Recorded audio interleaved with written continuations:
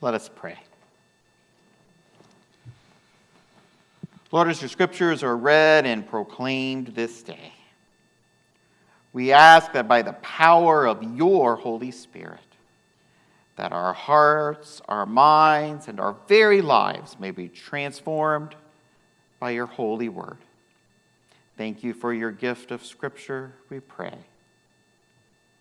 Amen.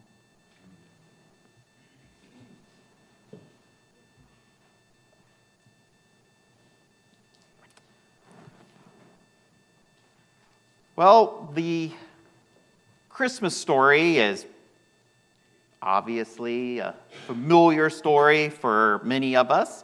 I would suggest that most of us, if not all of us, have heard the story of the birth of Jesus at least once or twice in our lives. And we are in that season, even though the official start of the Advent season isn't until next Sunday. We are clearly in that Christmas season. And you can see that all around. You go to the stores, they've got Christmas music on, although if you went to some stores, they've had the Christmas music on since before, Halloween. It's always weird to see a manger scene next to a statue of a ghost. That's always a little odd. But this is a wonderful time of year. And if you're like me, this is my favorite time of the year. I love all the things that go with the Christmas season. How many of you have already watched at least one Christmas special this year? All right. I have to admit, I may have watched 4 or 5 of them this weekend with my son Owen. And I have to tell you, Santa Claus has been a very busy person. He has, been knocked unconscious, been replaced a couple of times. It's amazing, the movies. All right, how many of you have watched at least one Hallmark Christmas movie so far this year? It's okay. It's okay. I may have watched a couple unwittingly, and I'm just waiting to go back to my hometown and have to, because I'm a cynical big city reporter, and I have to do a story, and then I run into an old flame that I went to high school with, and you have to work together to save the town's library or whatever. I saw a funny meme. It had these elves working, and they said that Hallmark was busily working on coming up with a second story for their Christmas movies. But they're fun, right? Nothing wrong with those. This is a season, though, that we focus on the birth of Jesus. And as we focus on the birth of Jesus and on all of those characters in the Bible stories of the birth of Jesus, one character that stands out to me is the character of Joseph. Joseph is a character that sometimes we sometimes overlook, don't we? I mean, when we think about it, characters like the shepherds and the angels and the magi, they all get special attention. I put up my manger scene at home the other day, and as I was arranging the characters, it occurred to me that certain ones have to go up front, right?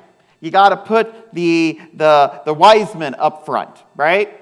Usually, at least in mine, they got a camel, and the camel won't fit in the stable, right? So they got to go up front. You got the angels, you got the wise men. Of course, you have Mary and the baby. But who do I always put in the very back with the sheep? Joseph. We often overlook Joseph. So during this Christmas season, this season of Advent, this season of preparing ourselves for the coming of Jesus, I want us to focus on Joseph and to look at this Christmas story through the eyes of Joseph. So let's talk a little bit about Joseph. Joseph was a carpenter. We all know this because of the children's moments we just had, right? Joseph was a carpenter. In Matthew 13, Jesus goes back to his hometown of Nazareth to teach and to minister. And as Jesus is teaching in the local synagogue, someone asks, "Isn't this the carpenter's son? Where did he learn all this?" So clearly, Joseph was a carpenter. Now, the interesting thing about Joseph, other than him being a carpenter, is that we don't know much more about him other than that. We really don't, right? He has no speaking lines in the entire Bible. Did you know this? He doesn't. He doesn't say a word. He's mentioned, he's talked about, the narrator talks about him, but he never says a word in the whole Bible. And in fact, the Gospel of Mark doesn't even talk about him at all. So he's a character that sometimes gets left behind. Now, early church folk, just like church folk today, had questions about Jesus. And one of the questions they had was about Joseph. And so very, very early on in the Christian church, Christians began to speculate and to do research on Joseph. And they came up with the fact that Joseph was a guy who had a brother named Clopas, who was married also to a woman named Mary. And if we read the gospel accounts, there is a gospel accounts of a guy named Clopas and another Mary. And so early church folks said that was Joseph's brother and sister-in-law, which would have been Mary, the mother of Jesus's brother and sister-in-law. Is that true? Don't know. The Bible never says it is, but it's one of those early speculations about who Joseph was. So let's talk about what it meant to be a carpenter. Right? Throughout the whole New Testament, only two people are really referred to as carpenters.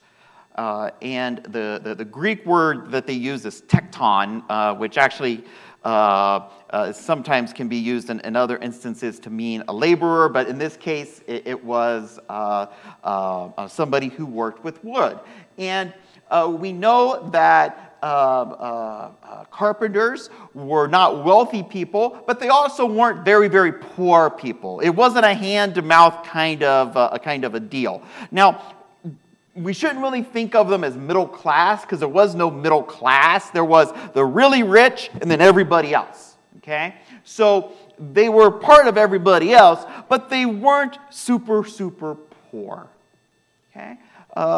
It's interesting. So Joseph was referred to as a tekton. There was another group called an archtekton from the Greek that were more skilled and kind of designed things that were built, and that's where we get the term, our modern term, architect from. But that wasn't Joseph. Joseph would have built things out of wood. He would have built household furniture. He would have built staircases inside homes. He would have built window frames and door frames. He would have spent a lot of his time building farm implements. He would have built the yoke that went around oxen. These are the things that Joseph, and then in turn, Jesus would have done. You know, most of us don't think of Jesus as walking around with a hammer and a screwdriver. But he did. In fact, this blew my mind Jesus probably knew how to cut a dovetail joint. I can't cut a dovetail joint. Not even with one of those expensive little jigs you get with a router. Nah, I can't do it. But Jesus, he would have known how to do that by hand. And how did he know how to do it by hand? Because Joseph would have taught him how to do it by hand. That is somebody who has skill. That is somebody who takes great care in doing a job.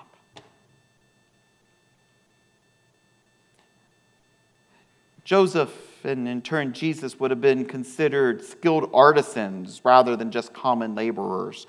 They would have been considered a tradesperson. They would have been somebody of some importance in their community because without them, you couldn't get the items that you needed. This is what Joseph did. And what is super cool to me, at least, is that not only did Joseph do this for a living, but he also taught Jesus. I remember when I was a kid being taught how to drive a nail. Did any of you ever have that fun little exercise where your dad or somebody gave you a piece of wood and a nail and you had to drive the nail in? Or worse, they gave you a saw, and not a power saw, but a saw, and you had to, and they like drew a line and they made you cut the line, and then it would get all wavy and crooked, or you'd get the saw. I really like table saws.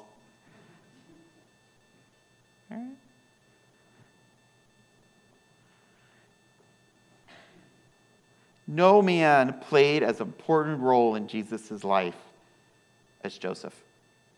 Nobody. Think about that. Joseph not only taught Jesus how to build things, but he taught him how to be a man. He taught him what it meant to treat others with respect. He would have been the one who taught him what it meant to be a good Jewish boy, what it meant to go to synagogue, what it meant to read the Bible. This would have been Joseph's job. It would have been his responsibility. He was the one who instilled in Jesus, I think, a sense of right and wrong and justice. Joseph had a huge impact on who Jesus became as a person. And what Joseph, I think, teaches us is the importance that we can play in the life of somebody else. My friends, how are you shaping the children entrusted to your care? They might be your own children or grandchildren, nieces or nephews, children at church or somewhere in your life. What are you teaching them about life? What image of God are you painting for them?